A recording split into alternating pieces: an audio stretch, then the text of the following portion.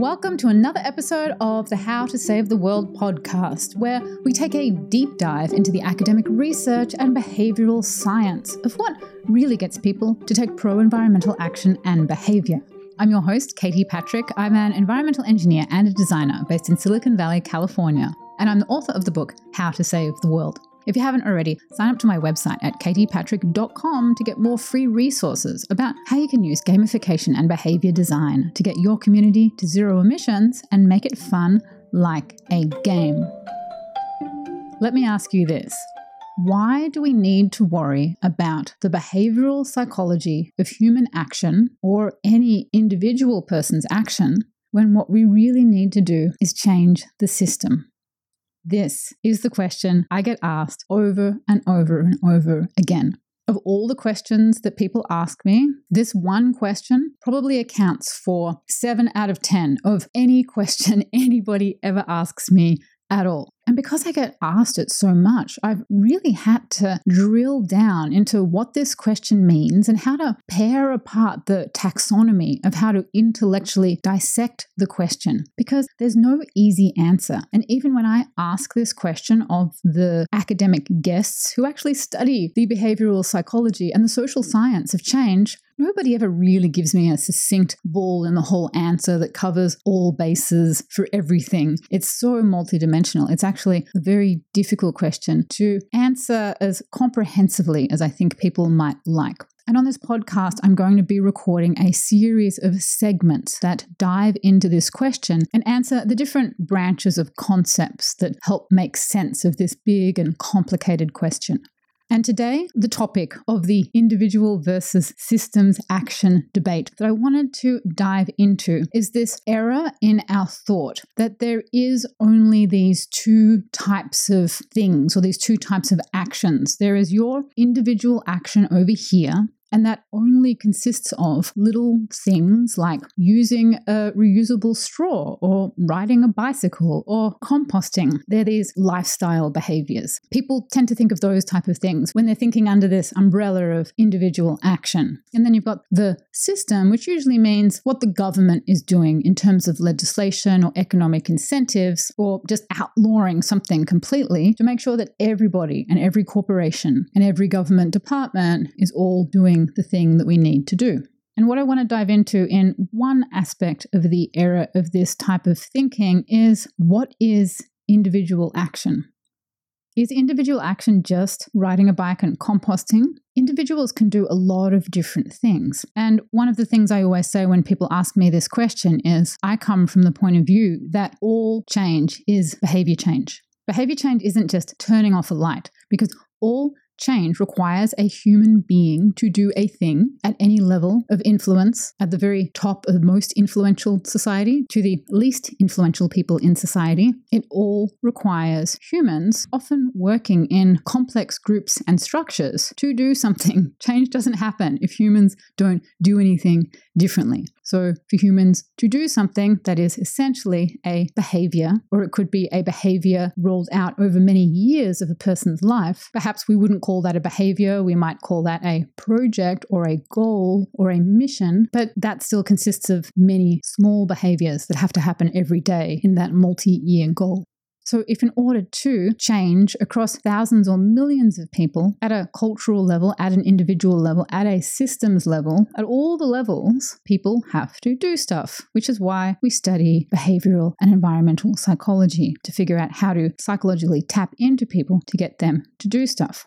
So let's break apart this concept of what the individual action is. I just put out a blog and an Instagram post on the 5 different types of individual action. And when you look through these 5 different types of individual action, the actual question of individual action versus systems change actually melts away, because you can see how many types of individual actions are there to influence the system. And to help answer this question, I've identified these 5 different types of individual action, which may only influence your own environmental footprint in your own home, or they may affect entire systems of people at varying degrees. And I found this categorization to be enormously helpful in understanding where behavioral and human psychology fits in our drive towards achieving systems change. The first one is daily reoccurring habits and behaviors. So this is a daily practice that you'll need to maintain for life and you'll need to do every day. This is composting, eating less meat, growing your own food, using less heating and air conditioning, buying less food that is packaged in plastic, riding your bike, flying less, buying secondhand, all of these top 10 green tips, general lifestyle behaviors that if you're going to be an environmentally conscientious person living with a smaller than average environmental footprint, you will need to practice all of these behaviors every single day. And even if you do believe that individual action only makes a small impact in the world and you ultimately need systems change, you all got to do this stuff anyway. Do you want the system to change and all the carbon emissions and all the plastic to go from the system and you'll still be out there being like, my individual actions don't matter? We all still got to do this stuff. But there is a category of pro-environmental action that is in the everyday habit space, all those type of things. And there is no way to get them out of the everyday habit space. Making sure you're composting and buying less plastic, that is always going to be an everyday habit that you'll have to maintain for life. And where this categorization of these 5 different types of individual actions really will be helpful for you to understand this question is because you can start to see how much people get muddled up with the various different types of actions, and they conflate something that might have a really big impact with something that might have a really tiny impact. Like they'll take something like recycling plastic, which we all know is a total sham, or using a straw differently, or something, just like really, really small, buying a slightly more eco pair of shoes, with somebody who devotes 5 years of their life to trying to master a particular part of climate law or building a particular movement or setting up a startup or all of the enormous varying things that we can do to make change. So let's put all of those day-to-day habits in that one branch. The second one is big ticket once-off changes. These are things that need a major investment or an installation that you really only ever need to do once. This is getting rid of your combustion engine car and switching to an EV. This is putting insulation in your house, planting a fruit tree or many fruit trees, installing a raised vegetable garden bed, setting up a grey water system, installing solar, getting your house off natural gas, maybe replanting an entire property into a forest again. And it would be ridiculous to try to conflate something like foregoing a single can of Coke to reduce your environmental impact with something really major like planting a food forest or setting up a grey water system or installing solar or these big one-off changes. And that's when people get a bit muddled up. They're like, oh, but aren't some of these changes kind of important that you need to go solar? Because we can poo-poo switching the light off. Telling people to flush the toilet less and switch the light off is just so dumb when you can do big things. Oh, but I suppose switching to an EV and getting solar is kind of important. Let's put these things in different categories. The once-off big changes matter and they make a big impact. And they are firmly in the individual action camp. You can put a whole lot of government incentives together. You can put a program together to help market to people. But no matter how much support you've got from the system, those individual people, they still need to sign up for the call and actually do the actions. So this is a very important place where we need to leverage individual behavioral psychology to essentially sell people on these big upgrades to their homes and their properties and their lifestyle. Now, the third branch that people don't really think of necessarily as a behavior, which is vastly under-discussed as probably the biggest impact you can ever make, which is the mastery in your career. This is a decades-long commitment to mastering a solution or an invention or an area of expertise. It's how you contribute to the earth and the climate over years and years and years of work. This is your individual behavior. We don't tend to think of it as individual behavior, but encouraging people to pursue a career-long level of mastery of climate and environment and sustainability, where they're able to make a really profound impact over 10, 20, 30, 40, 50 years, this is the real power that we can have. The individual action stuff, that's easy. We're all doing that back in our baby steps. But this is how can you have influence at work? How can you design a new product? What type of research are you doing? What is your professional expertise? Are you teaching these advanced skills to new people in the industry? Are you doing a startup that's doing something really new and really innovative? Or inventing a new technology? Each person individually has to take action to make their career and their impact really happen. The impact that we can have over our career is enormously elastic. You can get a really boring, ordinary, ineffective sustainability manager or not-for-profit job that's connected to environment and not really push anything further, not really do anything new, not really change anything. Or you can become immensely passionate, break boundaries, do things that haven't been done before, solve problems, spend your decades of your career in this space just changing a whole bunch of amazing stuff, like really, really mastering it, like an Olympic athlete master something or a chess champion master something. Reach into that. That's something I'm really passionate about trying to hatch open in people, is that this isn't just some like boring job where we need to tell everybody they're doing bad for the planet. We need to hatch open our own art and mastery and obsession with becoming like really good at something and solving these fascinating problems. And that, in my perspective, is a type of individual action. The level of intellectual and emotional and spiritual energy I put into my mastery every day, that is my own individual action.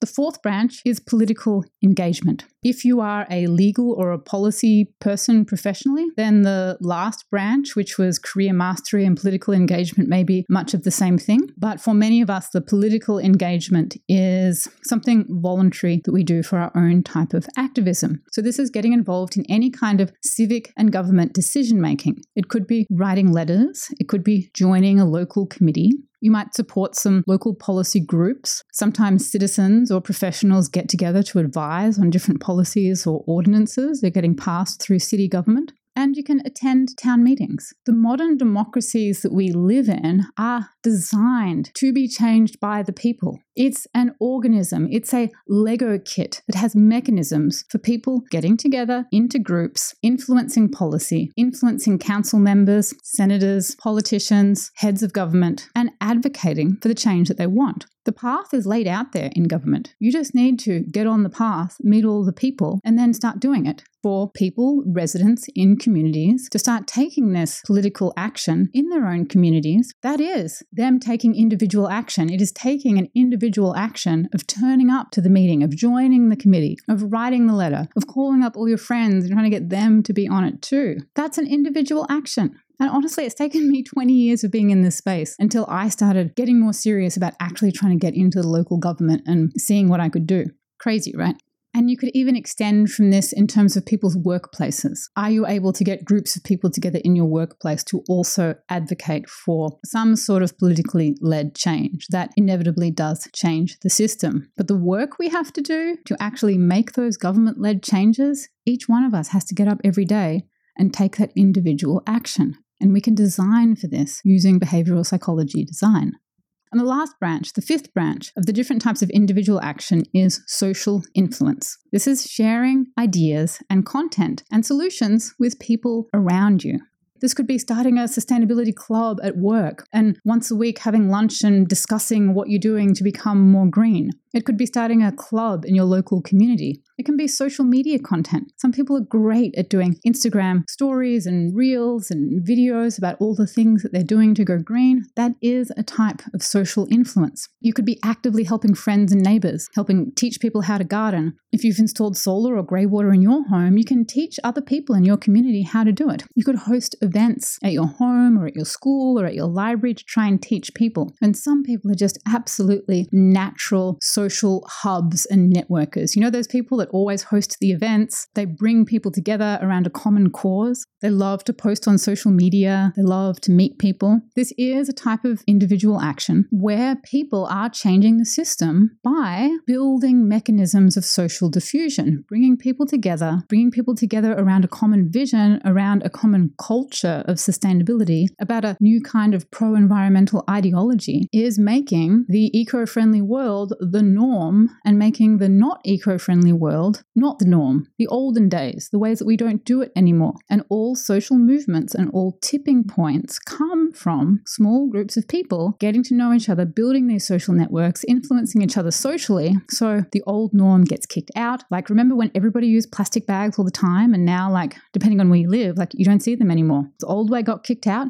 Now we have the new way. There are a lot of old ways that have been kicked out of a lot of societies around the world over the last 50 years. Think of fur, for example, cigarette smoking, hitting your kids. There are so many examples of things that were completely normal, public, commonplace that are now absolutely unacceptable.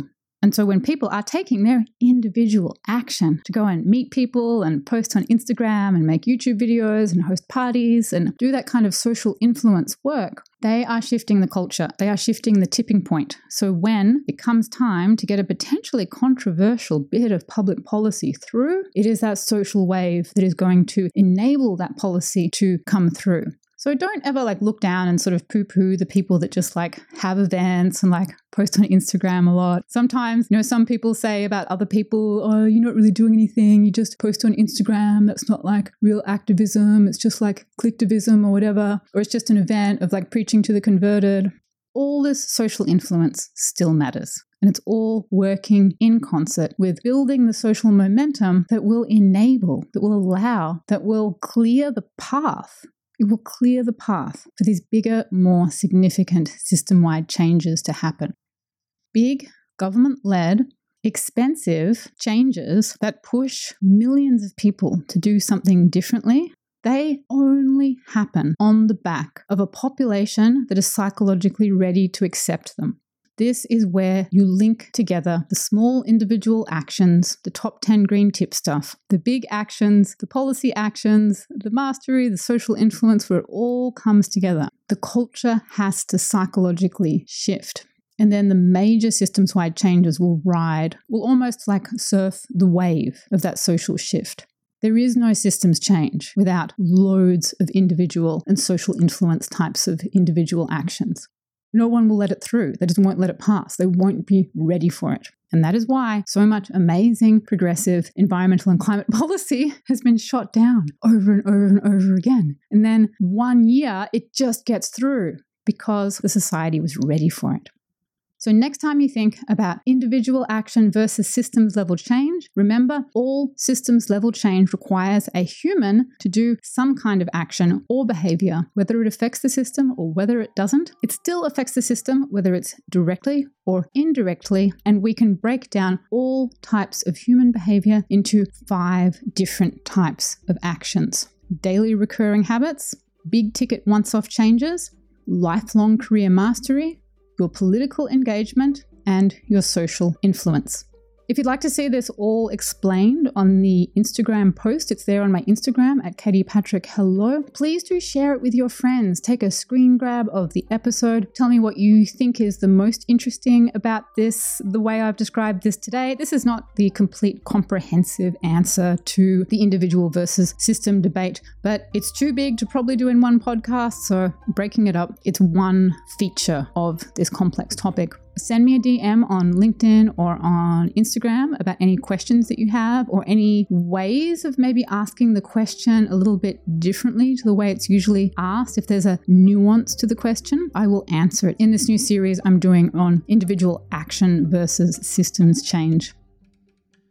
As always, if you love the podcast, you can leave up to a 5-star review on Apple Podcasts or write something nice about the podcast. And you can take a deep dive into the behavioral science and design theory if you sign up to the podcast's Patreon at patreon.com/Katie Patrick. This podcast is supported by the people who donate to the Patreon and enjoy diving into all of this crazy and complex data and behavioral science that we love to explore. Thanks for listening. I hope to hear your thoughts and comments, and I'll see you next week.